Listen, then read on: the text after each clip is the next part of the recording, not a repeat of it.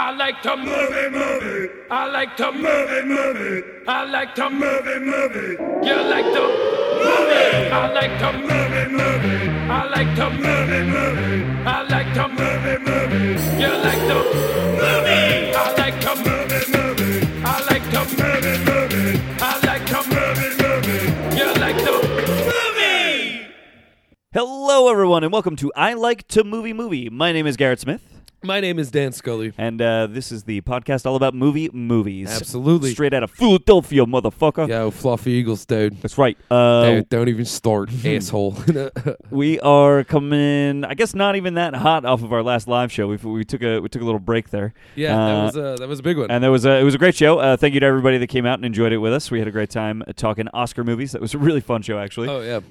And thank you to our guests, Chris O'Connor, John Rick Lalu, Giuliani. and Rick Giuliani. Yeah. Were fantastic. We had fun. It was great. And this month, we are gearing up to do Schwarzenegger movies. Schwarzenegger which movies. we haven't even really put too much of an APB out on yet, but that is an all-points bulletin for those of you that are paying attention. That's happening now. we're That literally doing it happened now. today. Yes. It's, if you haven't gotten your invite yet, you'll get it today. So, yeah, it's it. But, it's Arnold Schwarzenegger. I mean, That's this right. man is, for an Austrian man, he's an American institution. He lifted weights so hard that he became the most ultimate badass action hero. He ended up growing into a pretty talented actor. I would He agree. started to run the state of California, Uh-huh. and now he's back just pumping out more and more movies. It's really unreal that this man has had the career that he has. But it's And a what a testament career to it his is. hard work and the fact that he just has some charisma and really made Hollywood his bitch in every way. I mean, he's made some of my favorite movies. Like, Oh, there's absolutely. no question this dude has made some He of my favorite is a movies. genre of movie. Yeah, he is, You know, yes. And I think that's Testament that's to an it, we're important doing thing a to show say about is this. him, yeah. Exactly. And the movie that we're doing today is True Lies. Yes. And this, I've gone on record as saying multiple times, having watched it again just a few minutes ago, I still stand by it. It is not only my favorite Arnold Schwarzenegger movie ever made, but it is my favorite James Cameron movie ever made. And I will absolutely fight that to the end. I think that's... I mean, listen, I'll disagree with you on both of those counts, Yeah. but still tell you how much I love this movie. Oh, absolutely. Wait, what's your favorite Schwarzenegger movie? I'm curious. It's The Terminator. Oh, fair. And and then what's also your my favorite favorite James- James Cameron movie. Fair enough. The Terminator. And the thing is, I think it can be argued. Listen, you know- that movie just speaks more to me and my Oh, taste. yeah. You know what I mean? That is just like a frightening 80s action movie. Oh, And absolutely. Those three words describe mostly my favorite things when it comes to movies. I think the reason why I love True Lies so much more than so many other movies Yeah. is that for me, at the end of the day, I can nitpick a movie's technical aspects, its performance aspects, and all of that. But the one thing, and this is actually a quote, somewhat a misquote from my buddy Scott Pagnotti, who's been on the show before. Scotty Pagnotti. Scotty P, and he was like, the first movie was a train moving. Yeah. He's like, and at the end of the day, like, it started as spectacle. Mm-hmm. And so what I think he's getting at there is that it's about the feeling of it. Yeah. And this is a movie that for a movie that's 2.5 hours long and could arguably have portions excised Uh-huh. that, you know, I think are necessary, but aren't necessarily necessary. Yeah. I mean, if you've seen it, you know what I mean. This is a movie that is concerned primarily with entertaining me. Oh, yeah. And it works so hard to do it. And, Yeah. and a lot of movies seem to be so primarily concerned with making a point or showcasing a certain actor or just, you know, we discovered a new special effect. Now let's build a movie around it. This is none of those things. It is primarily about entertaining me. That being said, it is about the central performance of I was an gonna actor. say, It is about crazy filmmaking technique, and it's all of these things. It's all of those things. But every ounce of that is secondary. Yeah. It really succeeds on that first Well, you brought part. up an interesting thing that I think is a good way to maybe kick off talking about True Lies as we were sort of getting into the first act of the movie, which is just that you watch this movie and you look at the other movies James Cameron has made. And, and I think you are probably more specifically talking about the James Cameron that made Titanic and Onward.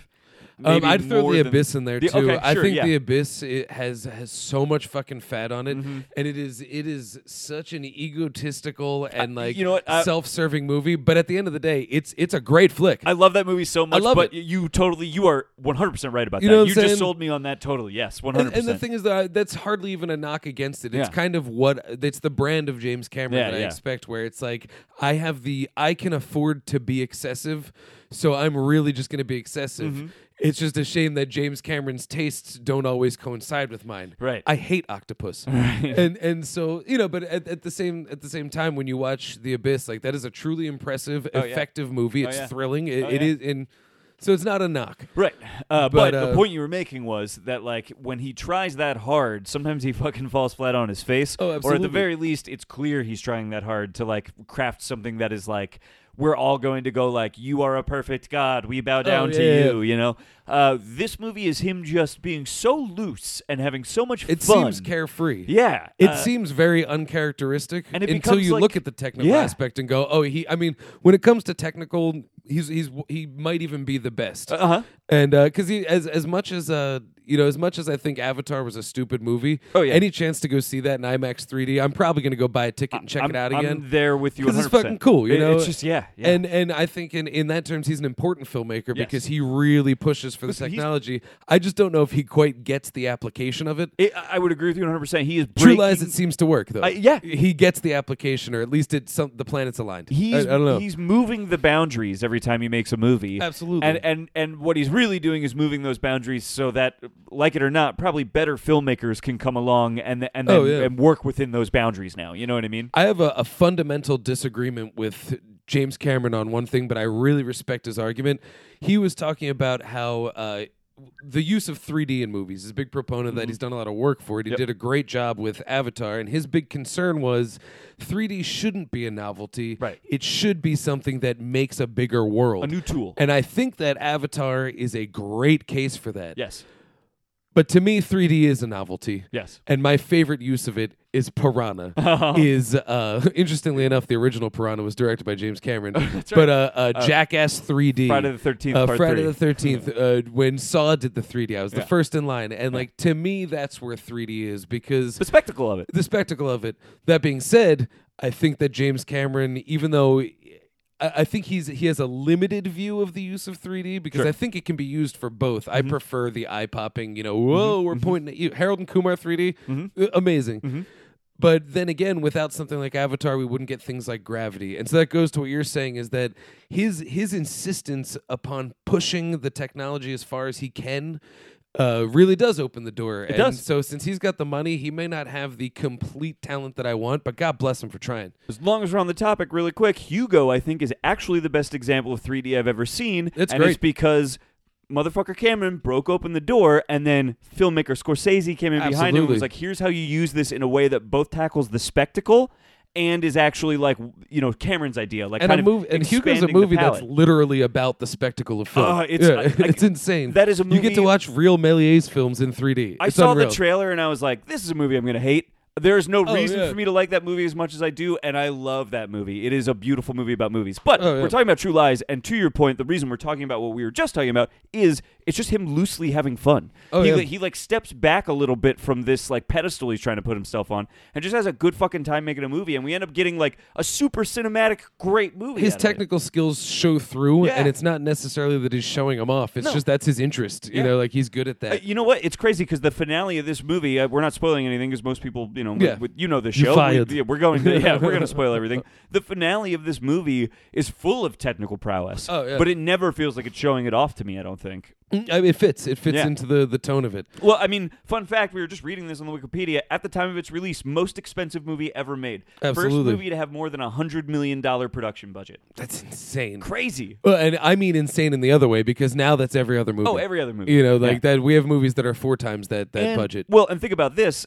A movie that gets made now that has that kind of budget is like, Avatar or The Avengers. Oh, yeah. This is the movie that was made for $100 million at first. Doesn't seem like the kind of movie that would require that kind of money necessarily. No. I mean, it's I have a tough time judging what's expensive by Sure, film sure. standards Yeah, yeah. anymore because like there was a time when it was like it's where practical effects were key because computer effects were too expensive. Yes. And now it's like we don't want to totally the use opposite. practical effects because then we got to clean up the blood and it's just too expensive. I was Let's gonna use say, CGI. And more more expensive overall, it turns out. Yeah. And yeah, CGI became cheap because anyone can render it, and it's kind of pretty much known that most special effects studios crumble completely after they have their hit. Yeah.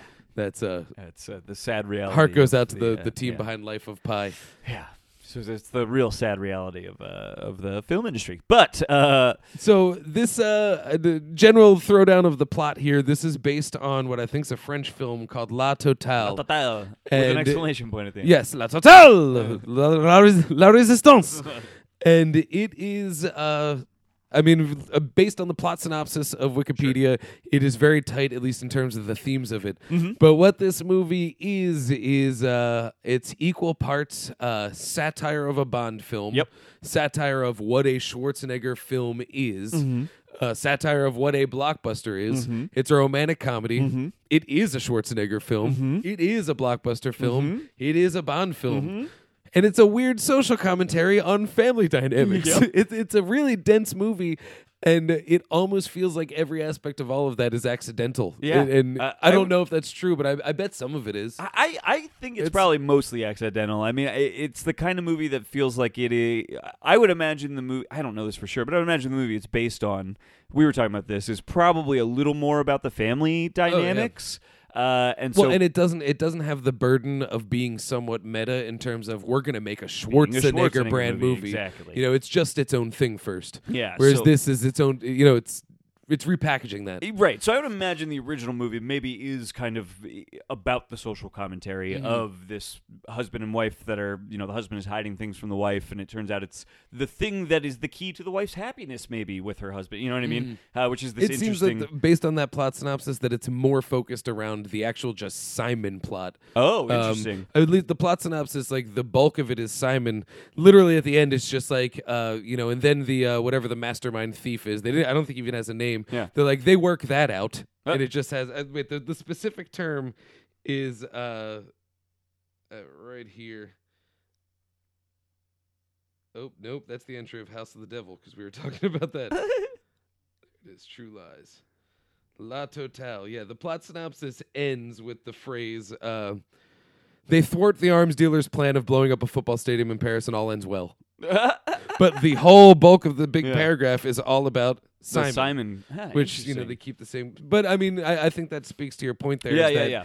That it probably was focused on that. I think so. And this movie really still is about that. It just wraps it in the most badass an American Schwarzenegger action shit. movie package, which is really interesting. So I have a feeling. And at a time when the American action movie was kind of like, it was a little groundbreaking. I mean, this is hot. This is 1994, so this is the era of Demolition Man, of Time Cop. It's things like that where we had these action hero led vehicles that were just, we throw millions of dollars at Peter Hyams and we're like, just play with that. It was our export. Yeah, it really was one of our big exports at the time. It invented a thing. I mean, this is pre-Expendables, y'all. Yeah. This is it's and I wonder too. Actually, do you know when did Last Action Hero come out? The year before, the summer of 1993. I was going to say this might have been the first movie to play on the idea of a Schwarzenegger movie. That summer was kind of like the Last Action Hero wasn't well received, and I submit that when you watch it, it's actually kind of brilliant. I can't wait to see that. Yeah, it's a brilliant commentary. But in 1993, Schwarzenegger was actually fading, right? And it kind of just became like, all right, we get what a Schwarzenegger movie is. The same way we do with everything. Like, we're at the point now where we're post Liam Neeson action hero. So it's like, oh, another one? Let's see if it's one of the good ones or one of the bad ones. Right. And Schwarzenegger was that. And so that was supposed to be his return, the last action hero. But I think a lot of people didn't quite get what it was going for. Even at the time it came out, I was a kid, but I didn't get it either so much. Now over time, I mean, it's fucking McTiernan too, so he's of that. And so I think this one became a... by having I'll say it, a more talented filmmaker behind the lens than McTiernan per se. Technically, at least. For sure. They were able to sell that concept of something that's a little less aggressively commentary, and like we said, almost accidentally. And so it became like even Schwarzenegger gets it. Yeah, he's cool again. And then it was shortly after this that he kind of went into politics. That's right. Yeah, I mean that's the thing. This is one of the last. This is sort of the end of the Schwarzenegger era. It's close to it. Close to it because he was getting heavier into politics. He wasn't governor until after the 2000s. Right. But either way, he was getting into that and philanthropy work and all that. So then we started getting, just a little, watered down Schwarzenegger. As he was getting more into that, we were getting The Sixth Day and things like that. Yeah. And it's funny because on his way out of that too, we got like Sabotage. It was okay. Yeah, The Last Stand. It was okay, but we're also getting Terminator 5. Yeah. And now it's starting to pick up like Schwarzenegger. he's doing it. I want to see him come back. I would love to see him as like a father figure in something. Oh yeah. You know? Actually, to tell you the truth, it's not a perfect movie, but Sabotage really utilizes old man Schwarzenegger properly. I'd say. Interesting. Okay.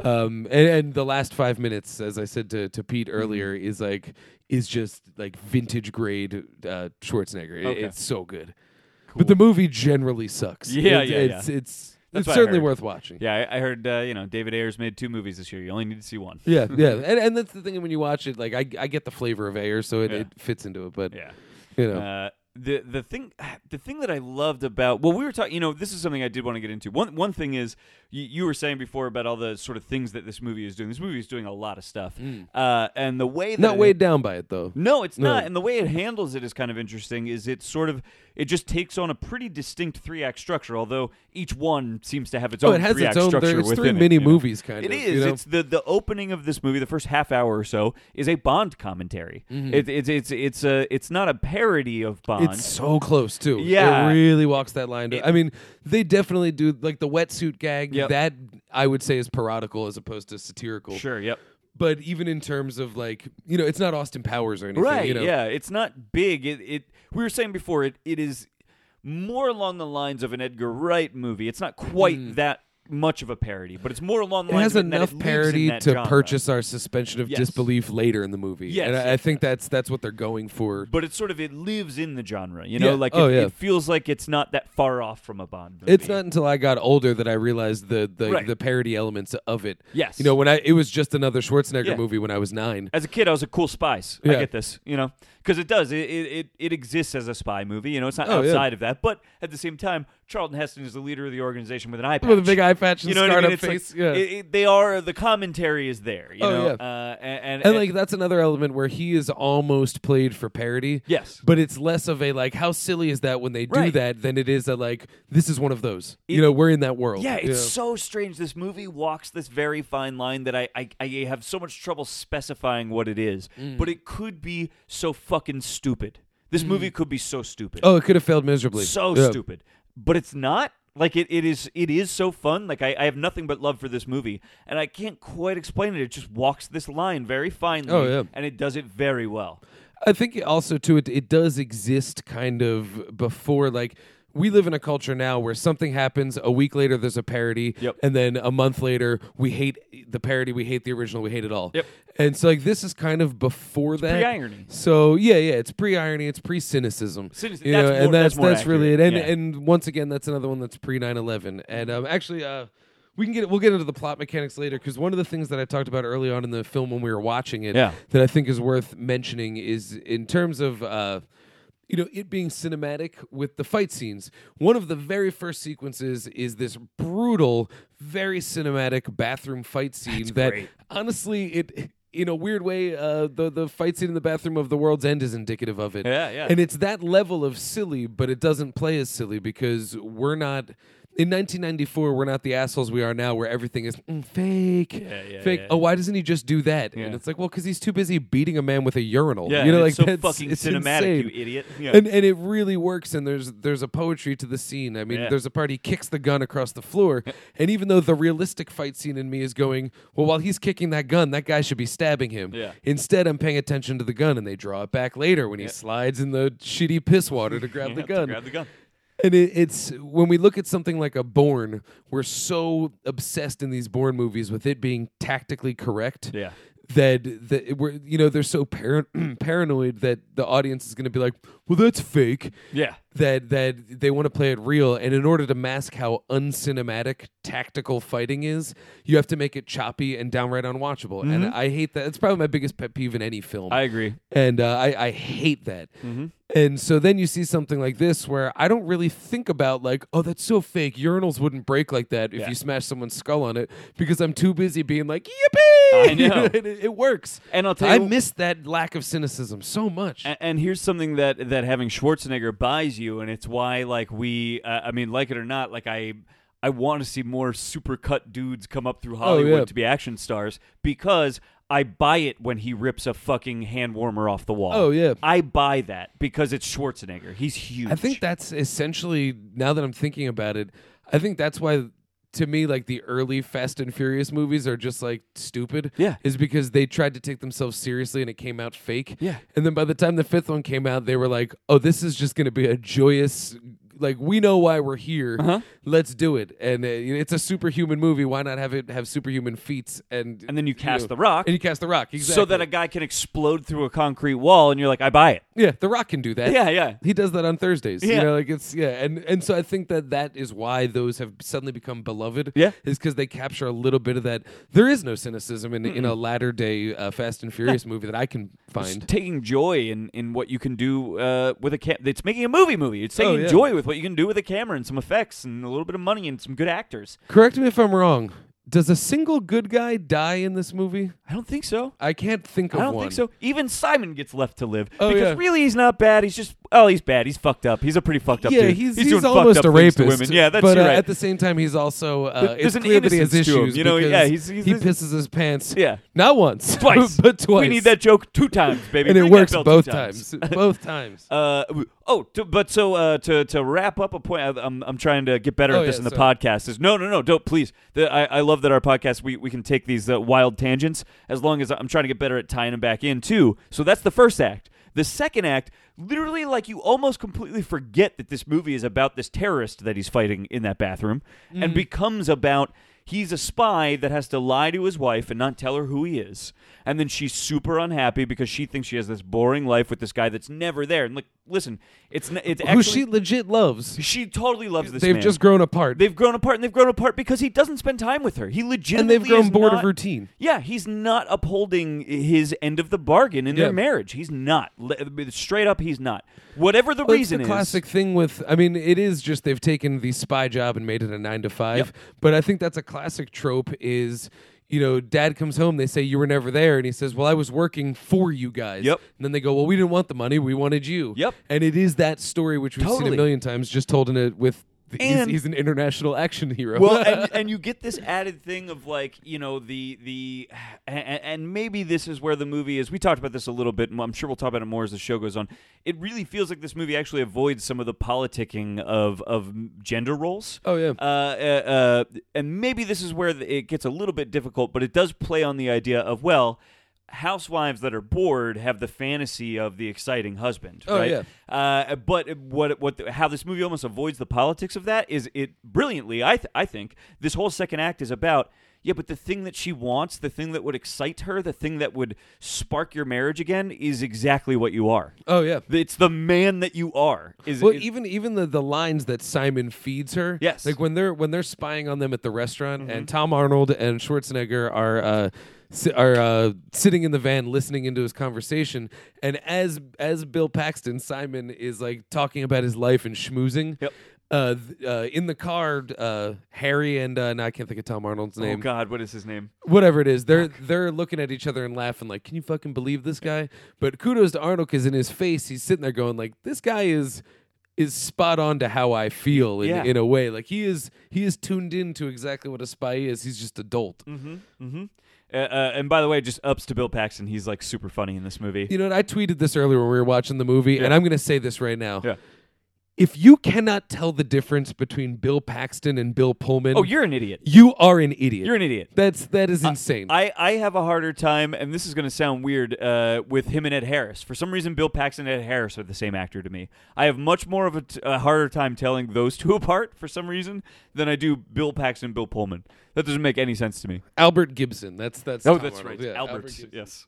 No, but I could actually see that more, especially with older man Bill Paxton. Then again, I was watching a movie with I won't say it because I can't publish it yet, but I just want to call him Jackson Pollock because he was in Pollock. Ed Harris. He does not look the same as he used to. He's old. He got really old. Yeah. He was Wonderful in actor. Well, he was at what was he? He was in the finale of Snowpiercer, right? Right? That was him. Oh shit! right? Yeah, I've totally forgot about Looking that. old. Yeah, Looking I pretty need old. to revisit that. I would like to. Yeah, it's on Yeah. Netflix. But second act is all about this relationship between Yeah. the two of them, and I think pretty brilliantly that is the interesting commentary, which is just like be honest with your spouse. Maybe the thing that would not your spouse either, your partner, right? Be honest with your partner. Maybe the thing that would hold you two together and uphold all of this thing is just some fucking honesty. You know? Which maybe the thing that you fear sharing most is the thing that they desire. Yeah, that's an even better commentary. It, yeah, that's super interesting. And what's weird too is that in a weird way, like it goes both ways in terms of like, you know, he doesn't share. I would say he's the one at fault generally. Yes. But also at the same time, like there is a lapse of communication on her side. She doesn't really exercise the fact that she's bored. Right. Because she just feels like, well, but she hides it from him as much as he hides it from her. The one thing that I think makes him more at fault is that I'd say her reasoning behind it, and I may be wrong, I could just be projecting, is just that like he wouldn't care to hear that anyway. Mm-hmm. You know, like or the fear that like bringing it up means then the house of cards totally falls, right? I think that's probably or even that what he it would is just for take her. offense to like, oh, I'm not good enough for you, you know, Exactly. that kind of a thing. And without that communication, that just snowballs. Yes, and but it's cool though, and I really do like that because of that middle act. And what's so interesting too is with the surrounding terrorism movie. Yes. It's not like they ever really go seeking that terrorist again. No. You know, they take 2 days off to do this Simon thing, Yep. and then that guy finds them because he's obsessed. Right. But also at the same time, there was like one of the things that Simon says to Helen is when he's on the date with her is he talks about this made up villain that he has, Yes. and he's like, I don't know who he is, but once I saw him, I knew I had to bring him down. Yep. And it's weird because It like is the both story the that's villain happening. and Schwarzenegger do have that. Yeah, there's there's another plot element of this is a cat and mouse game between yeah. these two guys who don't actually know who each other Oh, are. yeah. That's sort of we were talking about how Well, the whole first act really, I think there's 3 separate beats where they Yes. meet eyes across the distance, and they do the Butch Cassidy, like, who are those guys? You exactly. know, like it's Well, totally. we into talked that. about this. It's like the American action movie at that point had become building to the meeting of the hero and the villain, right? This movie, they meet in the first half hour. It's about them discovering each other's identities, right? There's tension in that. And what I Yeah, like, they have the climactic bathroom shootout Yep. 10 minutes in. 10 minutes it's into the movie. unreal. Yeah. It's crazy.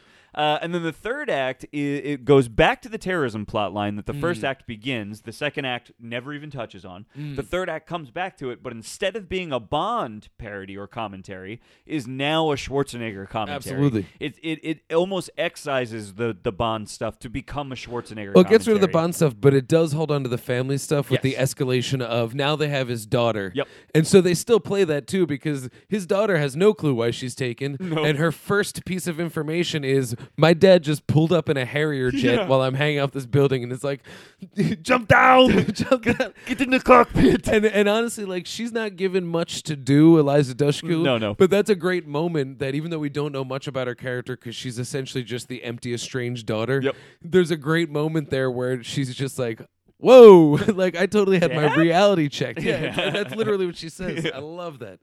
And what I like about what I like about the structure of this, the idea that it's like these 3 distinct acts, and that they actually don't really intertwine with each other as they're going on. There's so many plot threads, right? Like you've got the terrorism, you've got the organization they work for, you've got his story with his wife, his story with his daughter, you've got the story with Simon, you've got all of these. Oh, you've got the story with the art dealer, right? Like you've got all of these intertwining storylines. Lesser movies, and I've seen them, will try and I understand when they try and do this, will try and tell all of those stories in little 5 to 10 minute increments, bouncing back and forth between them, trying to keep all of the balls in the air, making sure you've got information about all of them. It definitely kind of takes its time with it. It takes you know, it its doesn't time. try to juggle it. It really takes its time, and it doesn't try and go like, here's a little bit of this and a little bit of that and a little bit I of wonder this. if that's a more modern thing that speaks to what I was saying before, like with the whole fake aspect. Yeah. Because we're so quick to be like, well, whatever happened to that guy? Exactly, You know, yeah, like, yeah. Come on, you forgot about this. Right. Whereas this one, I mean, it entertains you so hard that Yeah, you never yeah. get to that. Yeah. But at the same time, like there are points where, like, I guess it could. If somebody was like, "What about the terrorist guy?" I You know, there is a point in the second act where I could see somebody I could- going like, I wouldn't agree with them, "What but I could happened?" definitely see it. Yeah. Yeah. But Cameron is so good at keeping you entertained, and again, like I think you're right. It's more that he takes a deep breath, he relaxes, and he lets this story unfold as it does, you know? And what it ends up doing is it actually gives it a nice wrap around, right? It really is the real story here is the story between him and his wife. Mm-hmm. It's just in an American action movie package. Oh yeah. Well, I think also too one of the trappings of Cameron's screenplays, at least as they are now. Yeah, absolutely. Like one of the things about I think Terminator is a very lean movie. I mean, that's probably my second favorite Cameron movie. yeah. I think it's a very lean movie because but it's almost like because of the limitations he was operating on. It's a very low budget movie by a very early filmmaker. Yep. When we get to Cameron now, who has more money than God and he can do whatever he wants, when you give him a chance to write a story. Mm-hmm. He ends up writing Avatar, which you go, okay, you wrote a complete story that someone else wrote, and you put blue deer people in it, and it's fine. He can write dialogue, he can write a scene, he can do all that. But I think by having a screenplay that was, it's based on another screenplay. I think by having the story laid out and the architecture of that story really already there, then he can take his talents, which is making an interesting character, making a funny villain, making an in-depth villain, and he's not tasked with any of the morality or ethics of it. He just has to gussy it up and turn it into this awesome package. So I think, not to insult James Cameron, but I think that because he was basing on a pre-existing screenplay, he didn't really have a chance to have any sort of egotistical excess. Yep. The only excess that he had was the technical, and that's where he really shined. I so agree. It worked for that.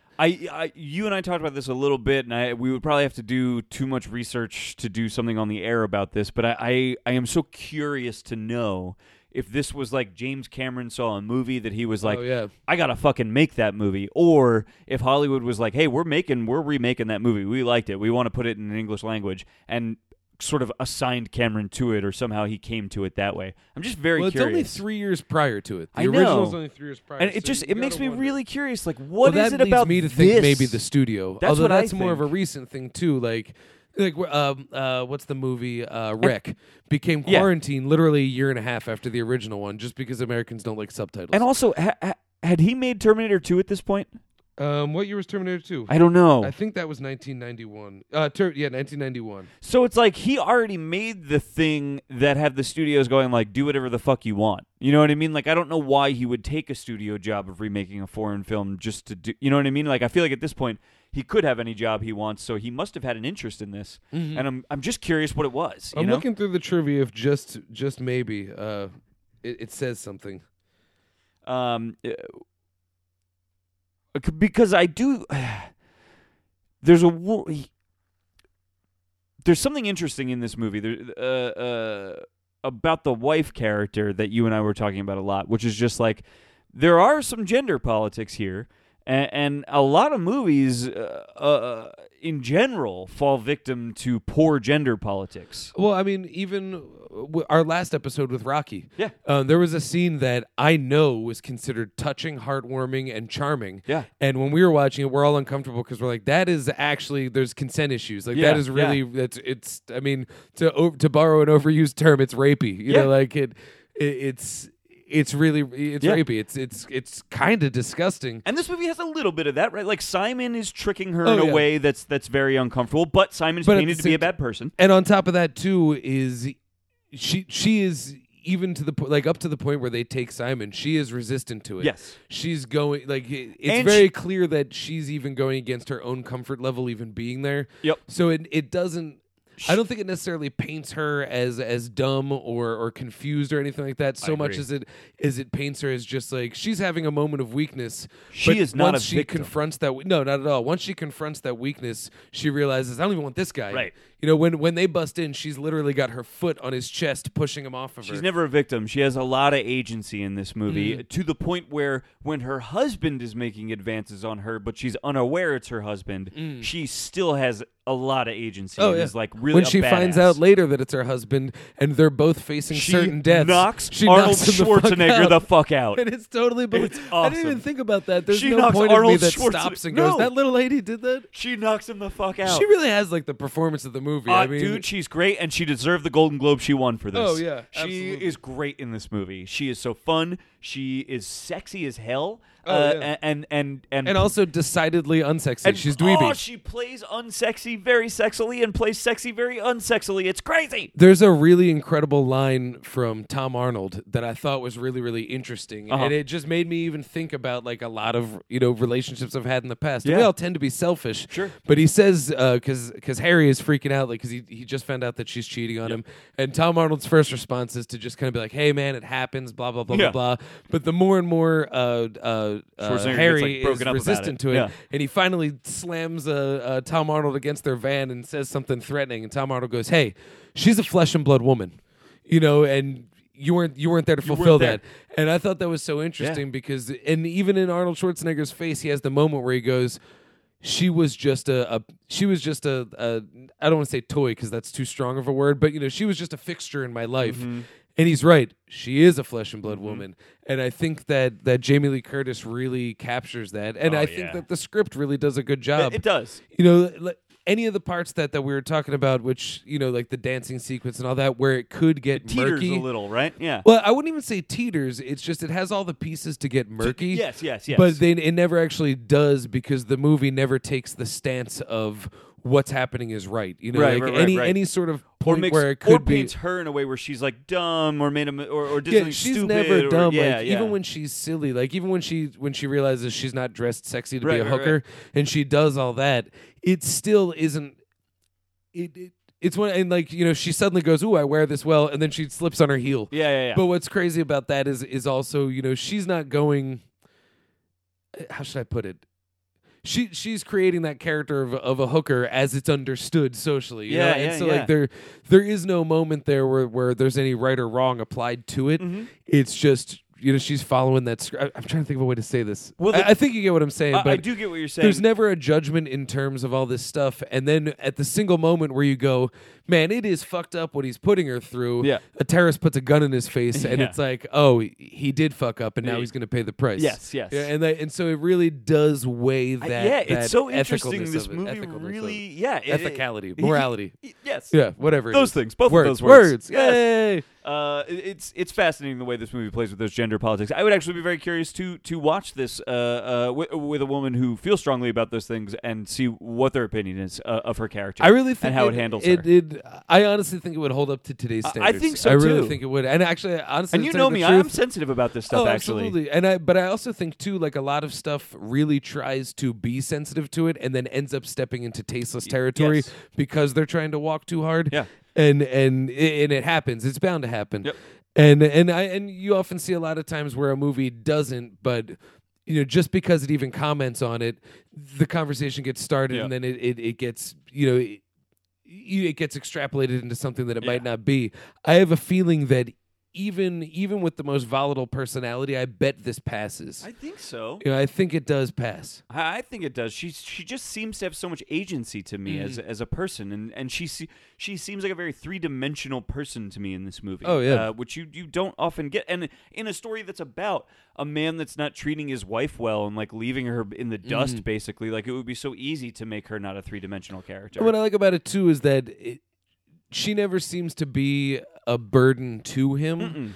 But it also because he's ignorant of the family, really. He's kind of doing his own thing. And he's doing it because he's trying to protect them. Like the movie Exactly. does buy. To be fair, the movie buys a lot, right? By the justification for all of this is he's trying to protect them. And at the end of the day, these two people do very much love each other. Oh, yeah. So it does buy a lot of our goodwill when it comes to some of the things that he's putting her through and some of the ways he's treating her. Well, and at the same time, too, it's another thing where it's like a lack of communication that we see because he sees, oh, she really wants a spy. I'll send her on a mission. How funny is that? Isn't that? It's And but it's it is fucked so up. fucked up. But I at get the why same he's time, doing it. it ends up causing a sort of Out of a place personal of awakening love, for but her. Yeah. And so it does have that effect. Is it the right way to go about it? No. No. You have a conversation. Yeah. But at the end of the day, since it's a conversation neither of them are willing to have, we see this ramp up. And then, of course, once it turns into the Schwarzenegger movie, I honestly, to tell you the truth, this is going to sound like such a pussy move, but I was getting a little welled up when they grabbed hands on the helicopter. It's a great moment. It's great. And it really thrilling. feels earned because it's Yeah. a point where it's like they both need each other. Yep. They both trust each other. Yep. And if they work together Yep. and communicate, I mean, it really goes down to an almost literal sense where he's screaming over the roar of a helicopter, "The bridge is out!" Yeah. And she's like, "What? I can't hear you That's speaking to totally me." true. And then when she sees it and goes, "The bridge is out!" And it's a great moment. But once they actually can communicate an idea and work Honestly. together, boom, he pulls her out. It's this great action Oh, man. sequence, and Tia Carrere explodes. It's like But it's crazy to think that it almost does get distilled down to a literal just Yep. they are unable to communicate just because of helicopter noises. Sure, yes. But it takes these extreme moments to, bring that out. And whereas, it could have been an argument, it could have been a conversation. Well, it's a movie, so it also Yep. could just be a sweet action set piece with nuclear weapons in the Florida Keys. Like Yes. it's crazy. It is. This movie is so insane, especially because we got to talk about just the epic 3-act ending of this movie. Oh, yeah. The ending, just like there is a final, well, not even penultimate. It turns out to be the penultimate action sequence that feels like the ultimate action sequence, where they blow up a whole island. They destroy a bunch of not even they don't quite blow up the island yet, but they destroy all the buildings on it. It feels like the end of a Schwarzenegger movie, and it's all fine. And we get off in the Oh, yeah. helicopters. He destroys it by shooting a machine gun into a gasoline dispensing spray and causing a giant flamethrower that shoots over hundreds of feet and sets hundreds of people on fire. It's wonderful. It's amazing. It's so badass. And then they literally get in helicopters and fly into the sunset. The Oh, movie's yeah. over. It's got to be. Nope, we got to land those helicopters and move on to Absolutely. the bridge action sequence that's about to happen, which takes another 15 minutes and is crazy and climactic and resolves all of the emotional funny. relationship. It's funny, and it resolves all the relationship issues between the husband and wife. And, okay, right, yes, now we've wrapped up all the plot lines. We're good. We can finally land the helicopter we're on. that But we wait rode a off into minute. Hold Isn't on. his daughter estranged from him? She is. We've got to resolve that relationship, too. Good You thing know- she's been kidnapped. She has. It's like there. It just literally a nuclear bomb goes off as the two main characters that we've wanted to resolve their relationship do in front of that nuclear bomb, and there is still another action Oh, sequence yeah. to go. Well, I mean, we just parked all these Harrier jets in the no parking on shoulder area of the bridge, which is a great visual gag. Someone's got to fly it into a building and shoot missiles with terrorists hanging out. You got to do this. And it is all equally thrilling. I'm Oh, totally happy thrilling. to watch all three of them. It's odd that you can escalate up from a nuclear bomb. It's And crazy. it's, Only like, it James still Cameron works. would try and do that. And succeed Yeah. wildly. And so that's the thing. Like, that's where the ego comes through, where it's like, well, I can, so I might as well do this. But because he's not trying to say anything, the script already did it for him. Yep. He just adapted it and made it American action movie. I'd be curious if there's a nuclear explosion in the French version of this. I don't think there is, because according to the Wikipedia, they avoid the explosion and all the, like that whole thing. That's right. Yes. Okay, so quick rundown of the plot just for everybody, real quick. Sure. Harry Tasker is a guy who he says he's a salesman, Nope. but he's actually a crazy international spy. Yep. But what I love about that is that it is, that we do take the whole idea of the James Bond being a 9-to-5 job for Yes. this guy. He comes home every night. Oh, I had to stay late at the office. Yep. Oh, I had to go to a convention and represent my company. And meanwhile, he's just murdering people and blowing up, tango parties. And do you think that maybe that? Oh no, I'm not even gonna go there. I was gonna make a last tango in Paris joke, because people were tangoing and then they exploded. But then I realized it was Switzerland. So we'll move on. We'll move forward for that. And I feel like maybe they. I was gonna make a Swiss cheese joke about people with holes in them, but we won't go there. Okay. So then, of course, because of this, it causes tensions, and his wife is considering cheating on him with a guy who is basically pretending to have that job to be her to husband. woo women. So it's just funny that, because he can't tell her he's a Yep. spy, he's estranged. Yep. Because she's not feeling thrilled by him, who's a really thrilling, activity thing. She seeks it somewhere else. So then, of course, they fuck with this guy and decide to send her on a fake spy adventure. And then, of course, the spy adventure from the first act crisscrosses. Yep. And this enemy that he has incidentally made Yep. has now made it personal, and we have Yep. to clean it up. So that's really the whole plot. Yes. And boom. And let's talk about the enemy. Yes, the enemy is wild. There's a lot to talk about actually with Oh, the yeah. enemy, because we can let's Avengers. for the time being, because we definitely have to talk about this, but for the time being, let's not talk about the race aspect of this. Let's just talk about, as a movie villain, this guy is fucking entertaining as hell. He's Absolutely. awesome. They do this really because it's Cameron. He made the Terminator, right? He has made the movie about the most relentless villain of all time, right? So he makes the villain, and this is great because he is this very aggressive villain, right? Like he is And willing to get his he hands has a great dirty. plan. Yeah, He does have a good plan. That's true, actually. Yeah. It's a really flawless plan, except the whole statues thing. But I don't know. that is very strange. Yeah, we were confused about that. Are they ancient statues? Because you seem to have hidden nuclear weapons in them somehow. I That feel aside, like it's probably what you said, where she restored the art and then just was like, it's explain. Here's the thing, though. I like much better you and I having to confusingly try and explain it to ourselves than the movie putting time into fucking explaining I never it to would us. have even thought of it I don't unless give you a brought shit. it up. Yeah, You know, I it really would don't never give a have shit. happened. I care in my dumb, I'm just an overanalyzer brain. I don't care in my I love movies brain. That you know what I answer doesn't better the movie, mean? No, so we not shouldn't at all. have it. Yeah. In no way would it have. I bettered really the would movie. never even have considered Nope. it because I was too busy just marveling at the fact that it was a wonderful set piece. And T. Carrera It was explaining really it cool. to me. You know what I mean? Yeah, I don't really need much other than that. What was I talking about? You were talking about we were talking about the villain. the villain. He's so relentless. He's he's crazy relentless. To a point where he gets his hands dirty in the first 10 minutes of this movie. He drives a motorcycle off of a building into the swimming pool of an adjacent building. Yeah. It's pretty bad. He is a relentless madman. But it's a motorcycle that he stole because a guy was riding by on it and he just saw opportunity and yanked him off of the bike and stole it. Yeah, the movie is. He's a formidable villain. He's scary, I think, because But his he's ego so- gets in the way. Yes, Yeah. because he's so immediately violent and immediately aggressive, and is willing to listen. This is we got to get into the race thing right away, I think, because he is our classic American depiction of a terrorist. Absolutely. He is willing to sacrifice himself at any moment for his message to be brought across. And they actually play that for humor too, because the scariest thing a terrorist has done in recent times, I mean, short of the Charlie Hebdo stuff, but I mean generally in the bigger picture, they send videos. Yes, yeah. They send videos to make a threat, to make good on a smaller threat on camera, and say this is what we want. And so that is in this. Now that's one thing that I don't think would happen in a movie now without cynicism. Because we've seen movies where unfortunately people do get killed on camera and stuff, and so to put that not sort even of movies, thing, that's our reality we live in we now. see the videos that are sent, and it's just part of the world. So in order to have a terrorist making a threat video, you almost have to do cynicism now. Yeah. This is pre 9/11. Yep. This is this predates it by almost a decade. Yep. So they do a wonderful scene where he's making the threats into the camera, and the camera runs out of batteries, Yep. and so it's womp womp. Yep. Now, whereas that would be funny now, I feel like the only way to frame that in a modern day movie would be for it to be a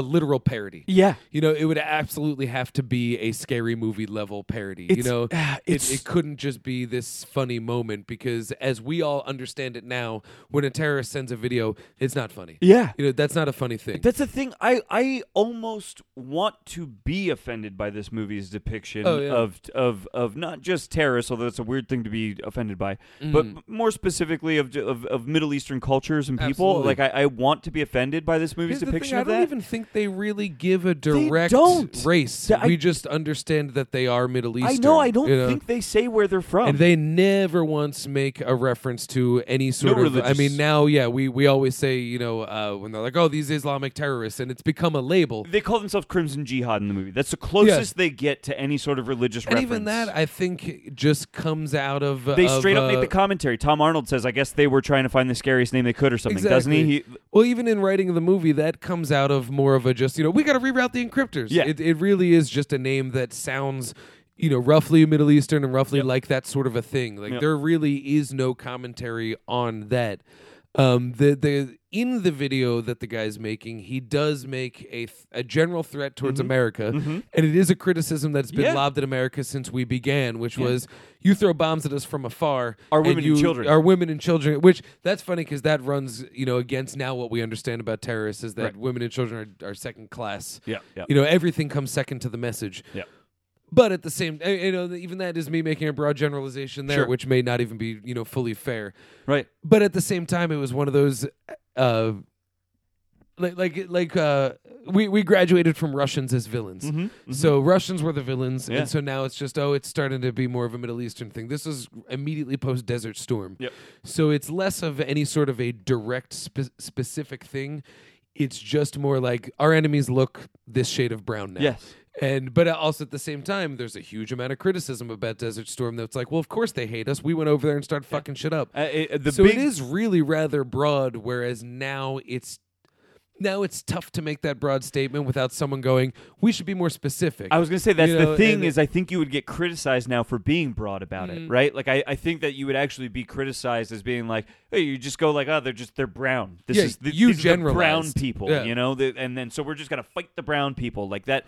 And it's weird because if we made the exact same movie and just made them Russian again, you could probably just keep the exact same script and it would play fine. I think you could. And it's just because of and that's the times. It's the times. You know, it really, another that's what 30 I said years, it could be so. When we did the remake of Red Dawn, the remake of Red Dawn, I forget who was it initially. I forget who it was initially, but then it got changed to Koreans. Koreans, yep. And it's because crazy that was because the safe person, the safe that was the race safe to one. villainize at the time. And then as of a few months ago, we make a comedy about Korea, and that's suddenly become a taboo thing. It's just amazing. Red Dawn, I don't think really got that much. We're all hypocrites, really, all the time. But it's also just culture has to ride the time, and it's what I said to you before. I was like, I don't think anyone would make the commentary that True Lies makes about Middle Eastern people and terrorists specifically in a post 9/11 world. Honestly, to tell you the truth, I don't even think it's making a commentary on that at all. So much as it's a recognizable villain at that time. I don't think it would depict them in this way or try to get humor out of what it tries to get humor out of. Yeah, exactly. I think that's where, when I use the word commentary, I think maybe I don't mean it in the sense of like, oh, it's trying to say something about them. It's just it is saying something about them by going like. I think nowadays people would automatically receive it as there is a message being sent. We have to decode it. Exactly. And at the same time, I don't think it's possible to make a movie about that without injecting some sort of opinion on it because it is part of who we are now. It is part of that. It's fascinating. Reality. I feel like I should be so offended by the way this movie depicts that stuff, but I'm not. It doesn't feel like this movie has that in mind, and I know that's a weird. I'm almost not comfortable with rationalizing it that way, but it is true. Well, you have to give it a couple points for its own ignorance. Yes, it predates a lot of what informs our current view. But I think there's truth to what I'm saying right now, which is that maybe they're just true lies. It does not feel that is. So I need to give that credit. I need to give that. I need to give that a laugh. I need to give that a laugh. Even though I don't know how to say it. Even though I feel like I should be offended by it, I'm not totally comfortable with the explanation I'm about to give. I truly mean this. I don't think this movie. It doesn't feel to me like it is trying to say anything at all about anyone. Oh no. It feels like an afterthought. It's a villain that applies at that time. Exactly. Which could be a criticism itself, right? Like that could actually be the worst thing about it. Is that absolutely. It's not thinking about what it's saying, right? That which is a bad thing. It's not thinking about how broad it's being about brown people and the generalizations it's being about brown people. It's the same thing the decade prior did with Russians. It was Tarantino said with Inglourious Bastards. He Nazis. was like, I just, of course he wanted to make a World War II movie. Every filmmaker probably does. Yes. But he was like, it's Nazi is an easy way to just eliminate the idea. Like, because if you ever see something like Das Boot, you go, oh, these guys are Nazis, but that movie doesn't have anything like, abjectly painting them as Nazis. It's just, these are guys serving. That's all it is. And a vast majority of Nazi soldiers were just German men serving. But we can use that as a villain because it's just a go-to evil. And at a time where it's just, what did the bad guys look like on TV in Desert Storm? They were that shade of brown. So this just did it. And you're right, it is condemnatory. There is something wrong about that. Yeah. But I don't think that's something that ever goes away. The shade of brown just changes with the times. You have to have an other, right? We have to have an other. Yeah, it's that's the nature of the beast. It's sad. Sucks. Yeah, it's sad, really fucked up. But you have to have another. And that I just realized in talking about this that like that has to be why. It has to be partially why science fiction and horror are so popular. Mm-hmm. You can create an other that has nothing to do with race or politics or gender. You can invent an other that you can just go, no, it's pure evil. Mm-hmm. And we don't have to have these conversations about it. And we can tell interesting stories about what good versus evil means. Because we don't have to have those politic conversations. I mean, even with something like The Hurt Locker, which I didn't find to be like it's a good movie. Yeah. It's totally a good movie. Yep. I didn't find it to be a terribly great movie, or I didn't even think it was so effective in saying what it had to say because I'm not sure what it had to say. Mm-hmm. But the villain in that movie is rather broad. It's the concept of war. Yeah. That is really what it Yeah. is. Honestly, I know a lot of people might disagree with me in terms of the depiction of the war in American Sniper, but to me that wasn't necessarily saying like, oh, these jihadis are even bad or anything. I don't even know if that's the right word. But I don't think so, the but villains in it are bad Yeah. because they're not even really the villains. It's a story about PTSD. Yeah. Yep. PST. That was the 97.5. The PTSD. That's the Yeah. real villain in it, and of course he is shooting that shade of brown. yes. But at the end of the day, I don't think it's saying that. It's just that's who we were shooting at the time that this movie I mean, took at least place. in that movie's instance, that's specific to the actual historical Exactly. accuracy of it. I mean, you can argue till we're blue in the face about what the ethics of any of our occupation in the Yeah. Middle East is, and I honestly couldn't give you one because I don't know Right. how I feel. But guess what? We did Occupy. So But like, we if you're did. going to It tell a did story happen. like that, But the yeah. villain there in that movie is PTSD. Uh-huh. The villain in The Hurt Locker is war. Yeah. I think actually one of the things that does a really good job of it is something like Saving Private Ryan, Mm-hmm. which historically a lot of people view World War II as the just war, Right. where it was like we had to get involved Right. because there was an agreeable evil that was about to plague the world. Whether that's true or not, we don't know. History is written by the victor. But even that movie walks the line. Like actually, it's kind of murky now when I think about it too, where there's a German soldier that they have the option to execute, and Tom Hanks says, no, 500 paces that way, keep going. Right, yeah. Don't turn, if you count to 500, if you turn around, we'll shoot you, but you can go. That soldier ends up killing him. Right. But then the lesson there, I don't think the takeaway is kill him while you have the chance. Right, I think the takeaway is just like, war is hell, man. Yeah. I think Spielberg's a smarter filmmaker than Absolutely. having the commentary just be like, kill him while you have the chance, Well, and that was just also one of those things where you go, I wonder how many times that happened. Both ways. I think there's You know? more just like a little bit of irony in that Yeah, than there is like exactly. a commentary on that. And I think maybe probably a murkier example is something like Lone Survivor. I didn't see that movie. That's just a shitty movie. I wouldn't Yeah. even recommend watching it. Yeah. Mostly just because it blows its load in the title and Yep. the opening sequence, Yep. like really messily. So it makes the gratuitous deaths of everybody it stars that Mark much harder to watch. Wahlberg, you say? Oh, yeah. It's called Lone The opening Survivor, scene is literally him you say? coming home, and then the title card, Lone Oh, Survivor. Jesus. But the thing is, it's not like it's just there's any tension and people die. Like when people die, it takes 10 minutes and they Yeah. get killed hard. So you're like, this is just excessive. If I was this kid's mom, I'd probably be taking issue with this right now. Yeah, You know, yeah, like yeah, it's yeah. weird. Anywho, it at the end of the day, I think what their success is just making a villain. Yeah, I know. It is just he a villain. really is a great movie villain. I mean, that's the end of the day. That's the biggest rationale for me for why I'm not offended by it necessarily.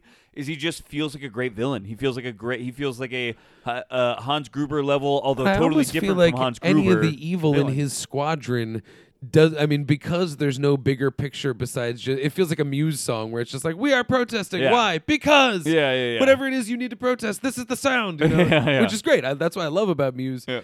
But it is that they're just a broad resistance. Yep. But any of the fuck ups and insidiousness in his resistance almost do seem to stem from his own personal ego. Oh, yeah, which is yeah. really funny. That's an interesting aesthetic. It's man, I do. It's so funny. It's like I do really like the villain in this movie, despite the fact that I think I have somewhat complicated emotions about or feelings about just in general movies wanting to go like, here's the new Brown. Yeah, you know yeah. what I mean, like that. But that's just I mean, a problem the thing with is movies. too, we That's could. There was probably at that point in 1994, we could probably watch. I'm trying to think of an example. Rocky IV.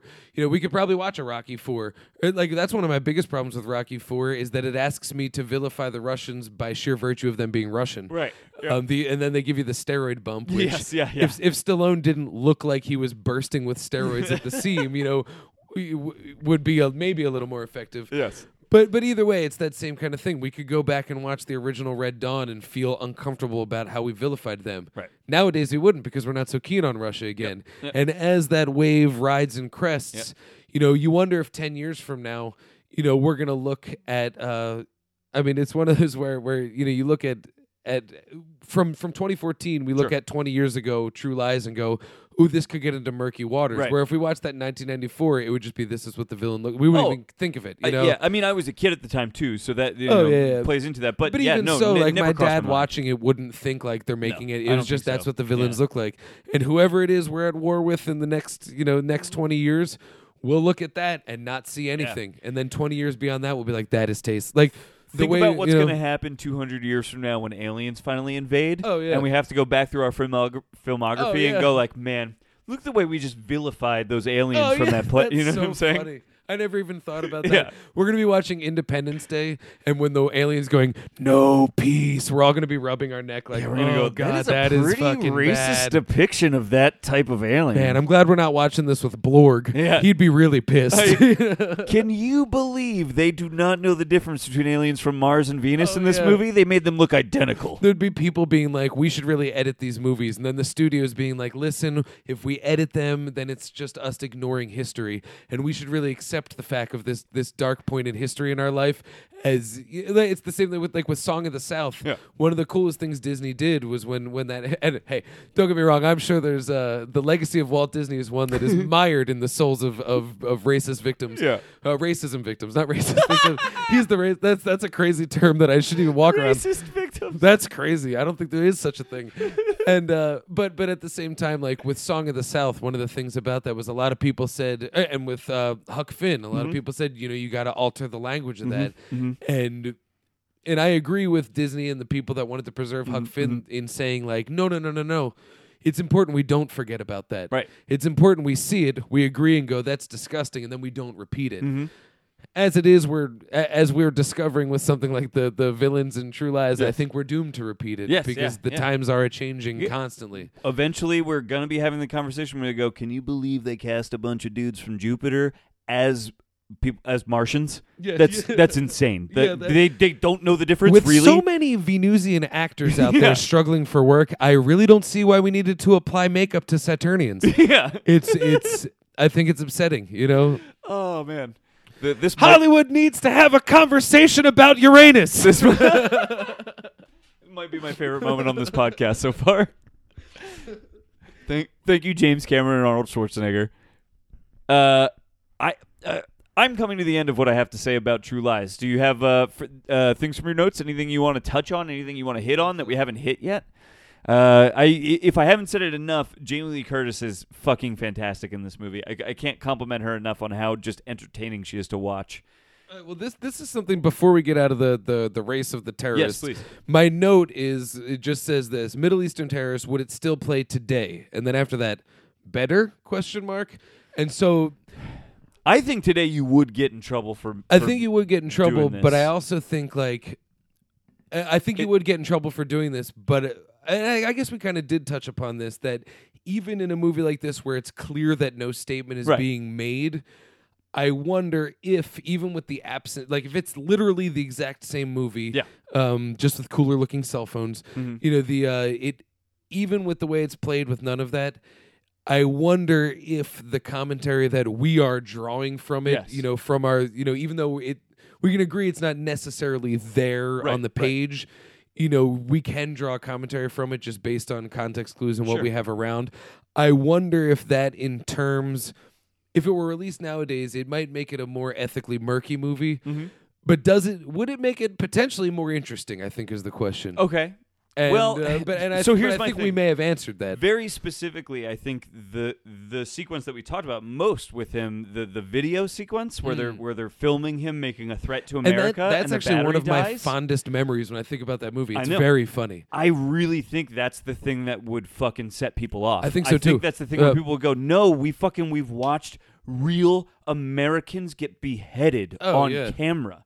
Like that's a dumb joke. Yeah. Like, that is a dumb fucking joke. And the reality of it is real Americans are fucking dying just like this. I think you would get in real trouble for that. I don't think I agree with people being that upset about that, though, at the end of the day. But I get it. I do get it. I totally get it. If it was a scene where they were going to behead Jamie Lee Curtis and they Right. were making that video, That's I know that kind of a thing. It is a weird thing. I do. That's what I'm saying. Like in a post 9/11 world, I don't think you can make this movie this way. Yeah, I don't think you can. honestly, if I was editing that script, I would probably just be like, that'd be the first thing that I'd be like, it's an unnecessary joke that is going to call too many weird memories. And it's a shame because it's actually a great character moment. It says everything about that villain. Thing. If you want to talk about the real commentary of that moment. I'm about to walk my own murky line here. Yeah, go for it. But if you want to talk about the real commentary of that moment, it is what we were talking about. It is one of our classic American depictions of terrorists, which is they want all this technology that they don't have so that they can attack us with it, but they don't understand it. They make mistakes with it. They let the battery die when they're trying to make the threat. You know what I mean? Like nowadays, we'd be like, Jesus, he needs to get a better phone. The battery life on my phone is it would be on a phone too. But the commentary that's really being made there, I think, is about their lack of knowledge of these things that you could get in just as much trouble for. I think right now, but at the same time, is a much to me. I guess maybe I'm wrong about this, but a much less offensive thing than people going like, no, fucking people are getting beheaded on camera right now. Like you can't make a joke about that. Counterpoint to that, and I agree with you 100%. Yeah. It is a weird thing, but then counterpoint to that, Iron Man 2. Yes. At the very beginning of Iron Man 2, Sam Rockwell's character, Justin Hammer, when they're having the I'm an unabashed Iron Man 2 level. There's some script problems, but people hate that movie wrongfully. That's a great character name. He's a great character. He's a wonderful villain, and he's also a very similar thing. He's a saving grace to that movie, to be honest with you. He's a very similar villain where he has all this cool stuff, but he's clearly a little bumbling. Yes. But at the very beginning of that movie, they're having the big Senate hearing on the legality of Iron Man, and right, yes. Tony Stark's like, no, you can't have it. Right. This is mine. Yep. I come with it. I'm part of the package. And so Senator Gary Shandling says, well, what's to say if this technology gets in the other side's hands? What's to say that wouldn't be a thing? So he uses Jarvis to call up an internet video of terrorists with similar technology slapstickily blowing themselves up. Right. So it is that. Right. And it played fine. Yeah. But at the same time, there is also the whole thing that, like, there's missile robots. So it is hyper real. Right. So I wonder if that helps maybe bring it along. But it is, at its core, the same thing. And so this is a question that I'm asking that I don't have an answer to. It is so interesting the things that we decide to latch onto and go like, that's a horrible depiction of that. And other things that we just like never even talk about it with. Well, then the other question is, too, is that in terms of something... Iron Man does have that question of... Iron Man's story arc is I created all these weapons. They got into the wrong hands. Now I have to fix it. Yeah. But then you get into the whole thing that my solution is...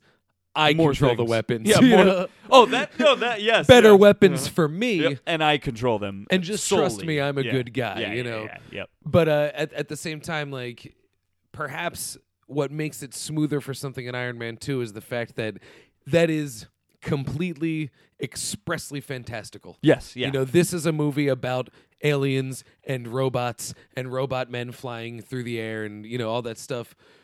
So I wonder if because of True Lies, even though it is maybe it's fantastical, could play because it is fantastical, it just isn't so expressly. Yeah, it seems more grounded in it. It is supposed to take place in the real world. It's fantastical, but it's clearly supposed to be taking place in our real world. And then he talks to a horse. Yeah. Man, what a great scene. Well, I think we should talk about that before we finish up, and just the fact that this is a comedy as well. Oh yeah, it is very concerned with being a comedy. Yes. It's not just not a funny action movie. There's shit that fails here. It's a Cameron script. It's got weird lines here and there that just like and there's some gold. But there's some really funny a stuff. Man literally pisses himself a couple times. Yeah. There is a scene where Arnold Schwarzenegger is hanging from the reins of a horse off of the roof of a Marriott Tower hotel, and then argues with that horse. And he's like, "Come on, pull it back, it back. Good girl, sorry." All that ridiculous stuff.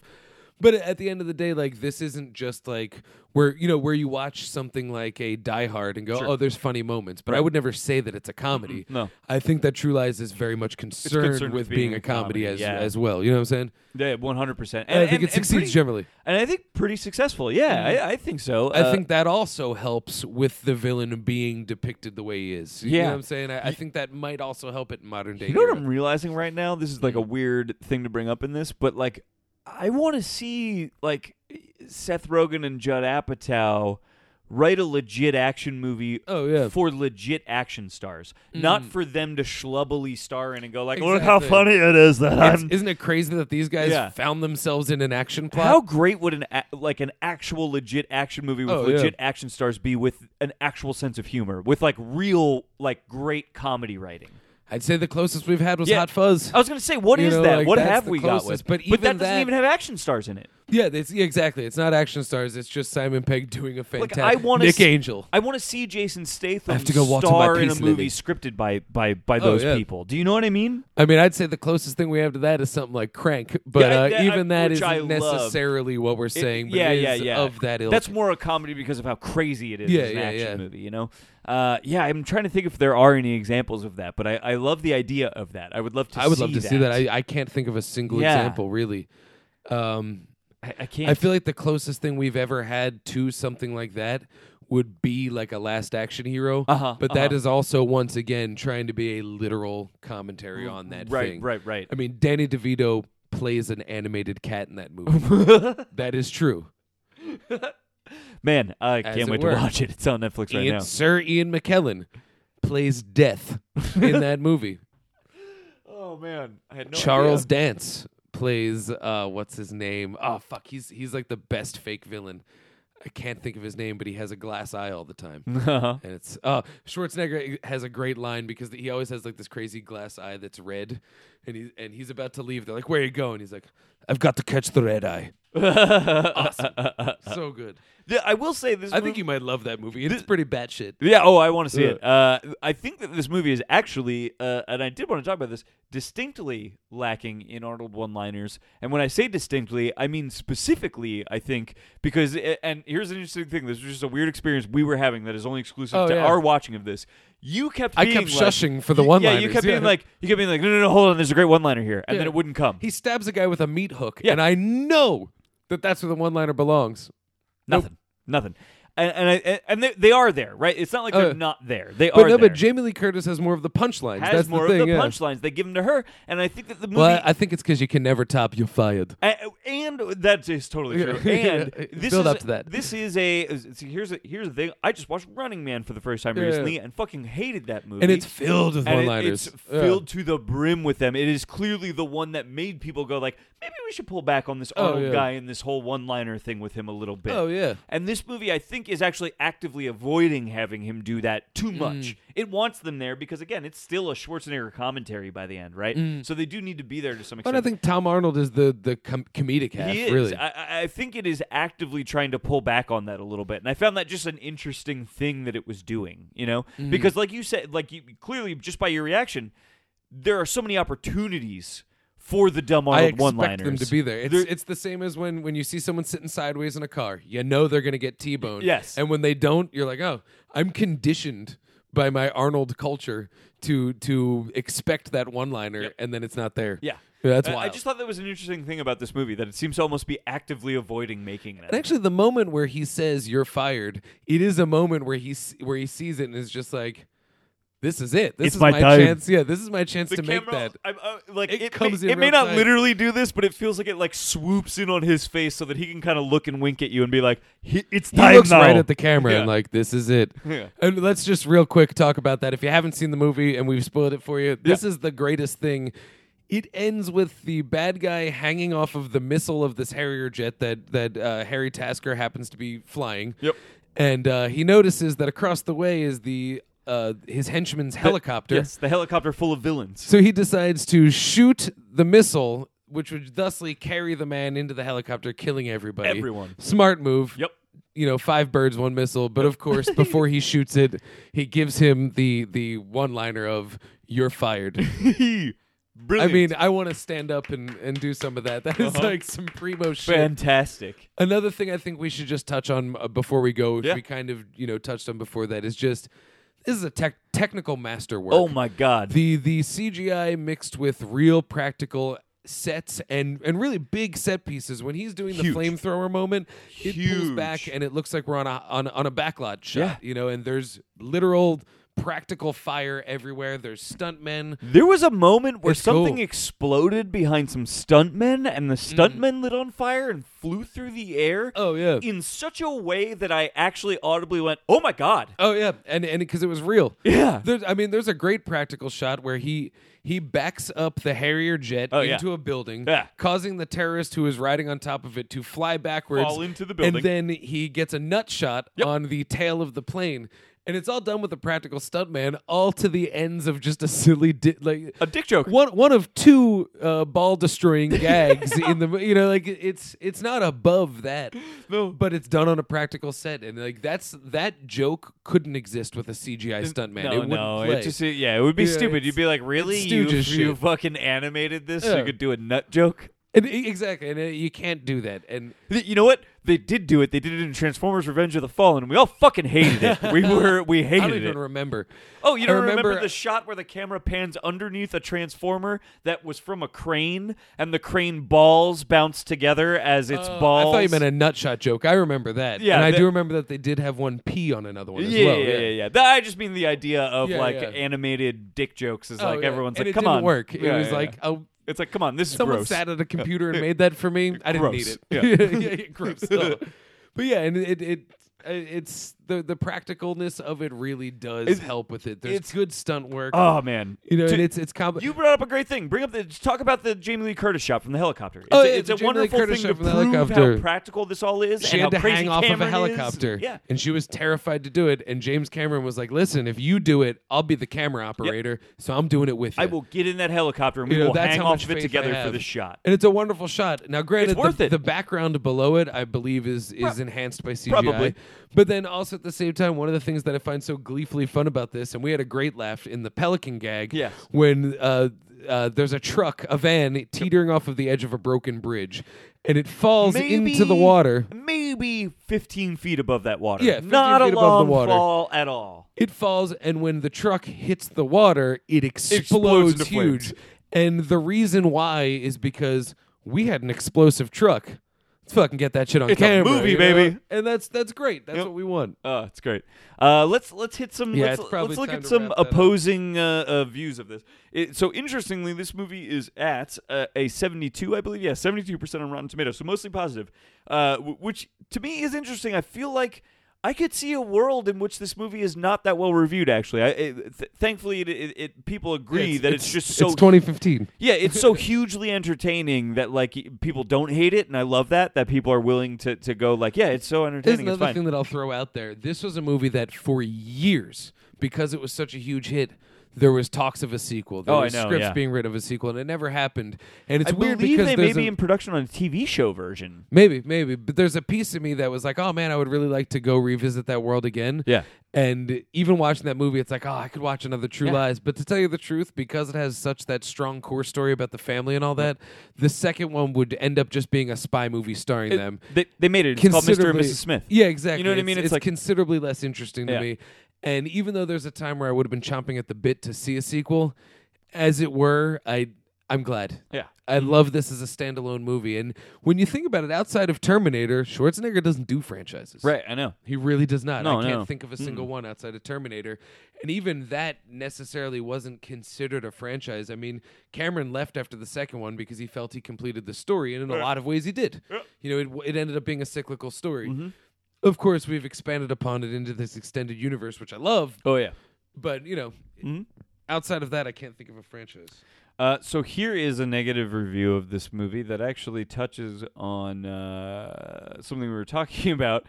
If the Gulf War gave you an insatiable taste for burning oil and burning Arabs, this extravaganza will tide you over for at least a couple of So days. there is some commentary happening. So apparently people were a little, a little put off by it. Well, the Gulf War wasn't exactly the cleanest thing. No, I I'm know. on the same page. Do you want to read the review right below that? Absolutely. I find very interesting. Providing its share of fun and stretches, Pick ultimately overstays its welcome with a level of mayhem that will simply feel like too much for any marginal fan of the genre. So whereas you and I are talking about, I hope that's the one you were talking about. Yes, Whereas that you is and I were talking about how, yes, despite the fact that it has 3 fucking finales, which seems insane, they are also highly entertaining And scripted well enough to be earned. Yeah, You know, it and desired. Really, I wanted work. more. They work for me. I could have watched another 45 minutes. Yeah.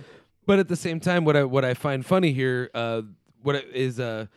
simply feel like too much for any marginal fan of the genre. And to me, that's a limited view because this is not a genre picture. No. This is 3 genre pictures in a commentary on multiple genres. It's really, I mean, despite the fact that we said most of the time, like, this movie is just trying to entertain us and doesn't have a lot to say, and that's why a lot of it works. It actually kind of does have a lot to say, and it enough so that it requires this crazy 3-act structure to, like, get all of these things on top across. of that, I still think that might almost be unintentional because if it's just a script that Cameron liked, like, Right, this that's true. script has a good family dynamic, it's a very funny idea, let's just put it into an American shell.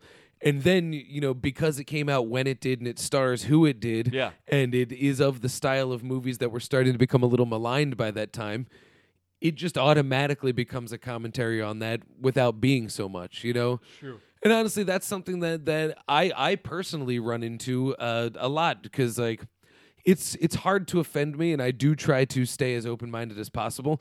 But there are lots of times where I perhaps won't even see, like, a problem with something simply because, I won't consider the time around it. Sure. And even if the project itself doesn't necessarily consider, like we were talking about bringing this to present day, simply by sheer virtue of those things existing in the world, it does become that. Yeah. And so with that, what I'm saying is that this movie that not even intending to may have just by sheer virtue of what it is and when it is became a commentary, and like oftentimes, like, I'll forgive a movie for that because it was unaware, but then there's a piece of me forgetting, like, well, maybe I should condemn it because it is unaware. You know what I'm saying? Yeah. And that's, it's like where maybe it's more important that you are aware, like that kind of thing. Totally.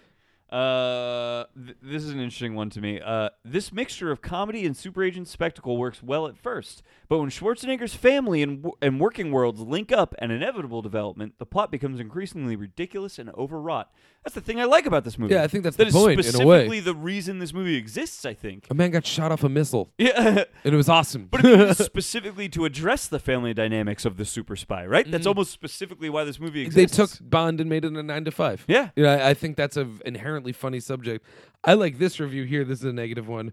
And because I really don't agree with it at all. Yeah. Good action sequences marred by a mean-spirited, misanthropic tone. What is mean-spirited about it, do you think? Well, the one thing where I think it might come close, and it's the issue we talked about when he first decides to put Helen into the fake spy thing, you go, that is a little mean-spirited. But at the same, it's only mean-spirited in practice because his intentions aren't. Right, yeah. But I don't think that the movie is mean-spirited because it expressly comes out and says, this did work, but it was a bad idea. And it was not the way to do it. You know what I'm saying? Yes, and I think by doing that, it's not mean-spirited. There's a lot of joy in this movie. It's so much fun. Listen to this hilarious negative review. This is very funny to me because you have to remember the context of this, right? The reason this review is getting written is because I'm sure one of the stories surrounding True Lies is most expensive movie ever made, right? So it's part of the context of this movie's release. This is from the Washington Post. True Lies, far too technologically bloated for its cartoony plot, overestimates the human tolerance for high-tech mayhem. I don't know. I think it really justifies its use of it. The same man made Avatar 2 decades later. And Terminator 2 3 years prior. Yeah. What do you mean over the human tolerance for high-tech mayhem? This is this goes right into what we were talking about, like the treatment of women in it. But what I think is really funny is here's 2 reviews that are both negative, and I think it's very interesting. One is, Cameron's otherwise enjoyable romp is ruined by the appalling treatment of its leading lady. I don't use the word misogynist lightly, but ... Interesting. So that's someone who took it wrong, and I mean, well, say took it wrong, but I mean, I think took it poorly. I'll say took it in a different light than we did, at least. And then this is another one that I think is really interesting. Its long detour into an unnecessary and unpleasant subplot left me with a very bad taste in my mouth.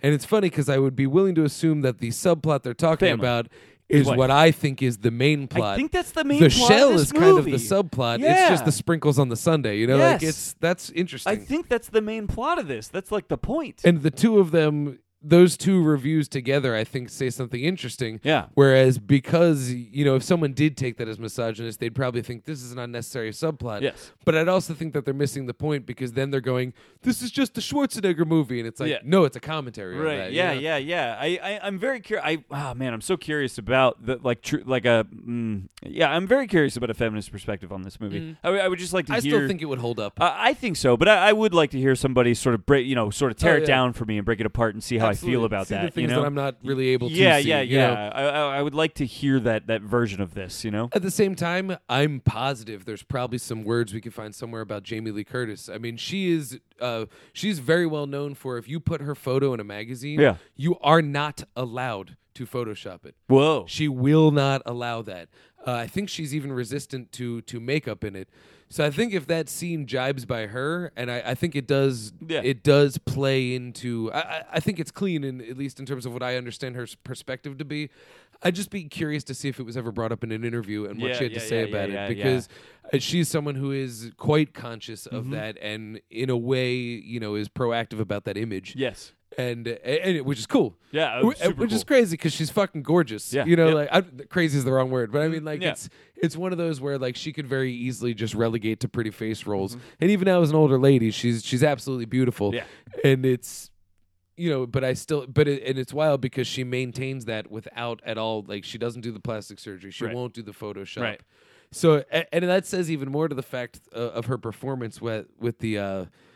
Going from meek, nerdy lady to when she has to do this striptease, and it's fucking hot. And it's believable both sides. Oh, yeah. Yeah. That's wonderful stuff. Yeah, I thought she was great in this movie. Well, I feel like we're going to end up just going back and forth about race and misogyny. Yes. At the end of the day. We've hit it all. We've hit it all, but this movie honestly, is crazy entertaining. I really, really enjoy this movie. If anyone is listening to this, preferably a female that does have some sort of commentary on it, sincerely, pop onto the Twitter or write a comment or something, and we'll even, if you got something that you want to say, we can pull you in, we can take an email, we can call you, you can sit in the studio with us. Yeah. It is something that I am interested to hear. I'm fascinated by that, start the conversation. I would love to hear that. I think that's interesting. That's super interesting to me. And actually, I'll throw this out there. Middle Easterners, get on it. If you have something that you want to say about that too, pop it in. Sincerely. Because you're literally listening to two suburban white males. Yes. So, sincerely. I do want to hear something. the other perspectives on this. Absolutely. Mine is certainly coming from a place of mostly ignorance and innocence, Austrians, if you got anything to say, Tom Arnold, if you want to call it and do this, bring it in. I used to do a joke about this that I think is funny. I used to do a bit about what I love about True Lies is that if we were just to put the stars' first names, the stars' first names on the poster, it would just read Tom Arnold. But if we put their last names, it would read Arnold Schwarzenegger. But it all falls apart when you realize that there's no way Tom Arnold would be top billed. So it doesn't work. It doesn't work. But I love that idea. There's just a neatness there. That is funny. You seen anything good? Yeah, I saw. We accidentally brought it up a little bit earlier. But what is that? The House of the Devil. Oh, right Ty West's first movie, and it's available. Yes, you can check it out. Check it out on Netflix. It is quite good. I think it really worked for me in the way I said it to you, and it's. The phrase that keeps ringing to mind when I think about this movie is, to me, it feels like an '80s tone poem. It feels like it wants me to be nostalgic for the '80s, which I am. It also wants to tell a story that's very specifically of the '80s. I mean, it's in the '80s. Yeah. It hit all these nostalgic notes for me that really, really worked for me. And the thing that now that I've seen two Ty West movies that I find interesting about it that I haven't talked to you about yet is something that he has done in both the ones I've seen. You know which ones I've seen. That and The Sacrament is there is no twist at the end. It's exactly what you expect. The ending is exactly the thing that it tells you it's going to be when it begins. And so rather than being like a, whoa, look what I did at the end, it's more like it's just the fulfillment of the promise. And I think he's pretty effective at wringing a lot of tension out of that promise. I've heard this phrase used because I have mixed feelings about Ty West. I will call myself a fan, and I'm rooting for him. Yes. I'm not as moved by House of the Devil. Yeah. Upon rewatch, I liked it a lot more, and I was more forgiving of it, especially because it's such an early film. I do think it has its problems, but I think that something that's in all of his movies that I've seen, that my least favorite's probably The Innkeepers, which is still I'm going to check that out next. It's kind of delightful in a way, but it's one of those movies that not much happens. But in terms of being able to manufacture dread, that's Yeah. the phrase, I think he's got a real considerable talent. Yeah. And when he can make a real lean, mean script that manufactures the dread, I'll be like super into that. Yeah. Yeah. I don't want to spoil it because we're not talking about it as its own movie or anything. But the ending is like it's kind of fucking crazy. It's you know, when crazy when and entertaining. When in it fact, pulls it's the almost cord. cheesy. Like it gets to a point where suddenly there's makeup effects and things that like Oh, yeah. before the movie was like pretty realistic, and suddenly it's like very like whoa. Oh, yeah. But it's awesome. In fact, something I wanted to bring up to you is the moment when the finale begins, which is the blinking of the blood moon. Oh, You know yeah, what I'm talking that about? was It's cool. the boom, boom, boom. That's the thing. I think he's got style Boom, boom. for days. Oh, that is Totally has so style for days. great. Yeah. Oh man. Check that movie out. It's a 3-star movie for me. I don't want to overtalk. I'll put but it this way: as pretty someone good. who's not the hugest fan, it's completely worth watching Yeah. twice. You know, Yeah. and so I'm into that. I enjoyed that. That would be my recommend right now, I think. Although I am gonna take a look at my list of things I've watched recently yeah. as you recommend something. Well, I'm going to recommend something, and I'm also going to recommend we wrap up because I am going to try and go see that movie at 9:45. Let's do it. I'm going to go ahead and recommend this. You can go out to the theater to see this right now. It opened in Philly this week. I watched it this week. It's a really interesting, fun, unique movie called Zero Motivation. Oh yeah. It is an Israeli military comedy, largely female cast. It is it's like MASH for the mumblecore set, but it's completely it's foreign because it's Israeli. And so there's a foreignness to it that I think adds to its charm, but it is also literally a foreign movie. Right. It's a really well-made movie. It's very straightforward. I would say that the director's not present, but there are moments of surrealism that you would blink and miss them, but they're there, and it says like, wow, this is a filmmaker who's actually metering the amount of flair in a way that's effective and is true to the tone of it. But it's just it's a cool, like, I'd say it's like a feminist-minded story about human growth that, despite having different reasons for the tensions within it that are unfamiliar, the tensions that arise in it are not fully understandable because we're geographically and historically different in a different place than where this is coming from. But it's all like stuff that is completely understandable on a human level.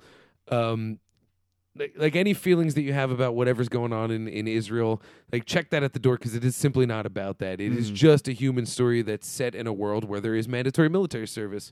It's funny. It's a dark comedy. It's very funny. All of the actresses in it are like really good. You know, it's cool. There's a lot of humor there. That sounds great. It's a cool movie. It's Yeah. really short. It's very lighthearted, but it's a dark comedy. Yeah. Zero Motivation. I say check it out. It's worth going to check out, and in a way, I'd say it's worth going to see simply because like it'll probably be in the theater for a week. So go throw your money at it. Yeah. It's worth the $10 you'll spend. One last quick recommend because I know we want to wrap up, but I know you'll agree with me to recommend this because I think it's still available in Philly to go see right now. Is What We Do in the Shadows. Shadows. I recommended this in the last I episode. think you did. Yeah. I caught up with it this week, and man, is it great! It's so funny. It's just so funny. It is so, and a great movie. It's small budget, hugely effective, and some actually big effects sequences that are very well done and well handled for. Because they're practical. It's cheap. It's just great. It's really funny. You got to check it out. I highly recommend that movie. We should have slaves. So good. It's I highly recommend it. Okay, so social media stuff. Find us on Twitter at ILike2Movie. That's with the number 2. Facebook.com/ILike2Movie. That's with the number 2. When you get to Facebook, please look for Game Show Night at Philomoka and RSVP on the page. We are doing Schwarzenegger movies this month, March 12th at Philomoka, beginning at 7:30, as we do every month now, with Curses as a double bill, which is another great Philadelphia game show. You can find me, Garrett Smith, on Twitter at Philadelphia. That is with an F. Follow me there. And you know what? Check out this blog that I used to do called The Nexicon, thenexicon.tumblr.com. It's cool. Boom. At Dan Scully on Twitter. Check out supercrappyfuntime.com. That will actually link you to literally everything that we both mentioned. That's my other show, Super Crappy Fun Time. And if you want more movie stuff, check out Cinedelphia.com. Doing some writing for them. Weekly blog and a couple reviews each week. Most recently was Zero Motivation. So if you ever need some thoughts on it, and I believe soon we'll have access to Letterboxd and Flickchart and all that, so you can actually get into get into each of our individual thoughts about movies. Yeah, And in fact, if you want, you can right now go to letterboxd.com and look up Philadelphia, the same thing as my my Twitter handle, and see about 98 reviews of movies I've watched over the last year. And you can get, I think the point being here, via Cinedelphia, via the website we're going to build, Yes. you can go to thedanscully.tumblr.com. Via all that, You can I find think what Movie I'm Movie, you can mostly find our asking opinions. for is talk back. Yeah, please. We're interact sitting here with us. talking at each other, and I think we generally agree what works for each of us and what doesn't. So, whereas we could probably talk endlessly about movies, I think that might limit some of the conversation we could have. Yeah. And so, in the absence of guests and all that, Throw we something want at you, us. yeah, talk back and just say something. Yeah. Give us something we'll address to argue about the way we argued about Whiplash. We'd Yeah. love it. Boom, bring it in. We would. Absolutely. All right, I think that does it. So let's do our wrap up. We mentioned the show, right? The live show, yeah. The live Boom, show, yeah. March 12th. Please come, March 12th at Philomoka, 7:30 p.m. Schwarzenegger Movies. Boom. My name is Garrett Smith, and I like to movie. My name is Dan Scully, and I like to movie. And we all know that you like to movie. And hear the because lamentation of the women. we like to movie. movie.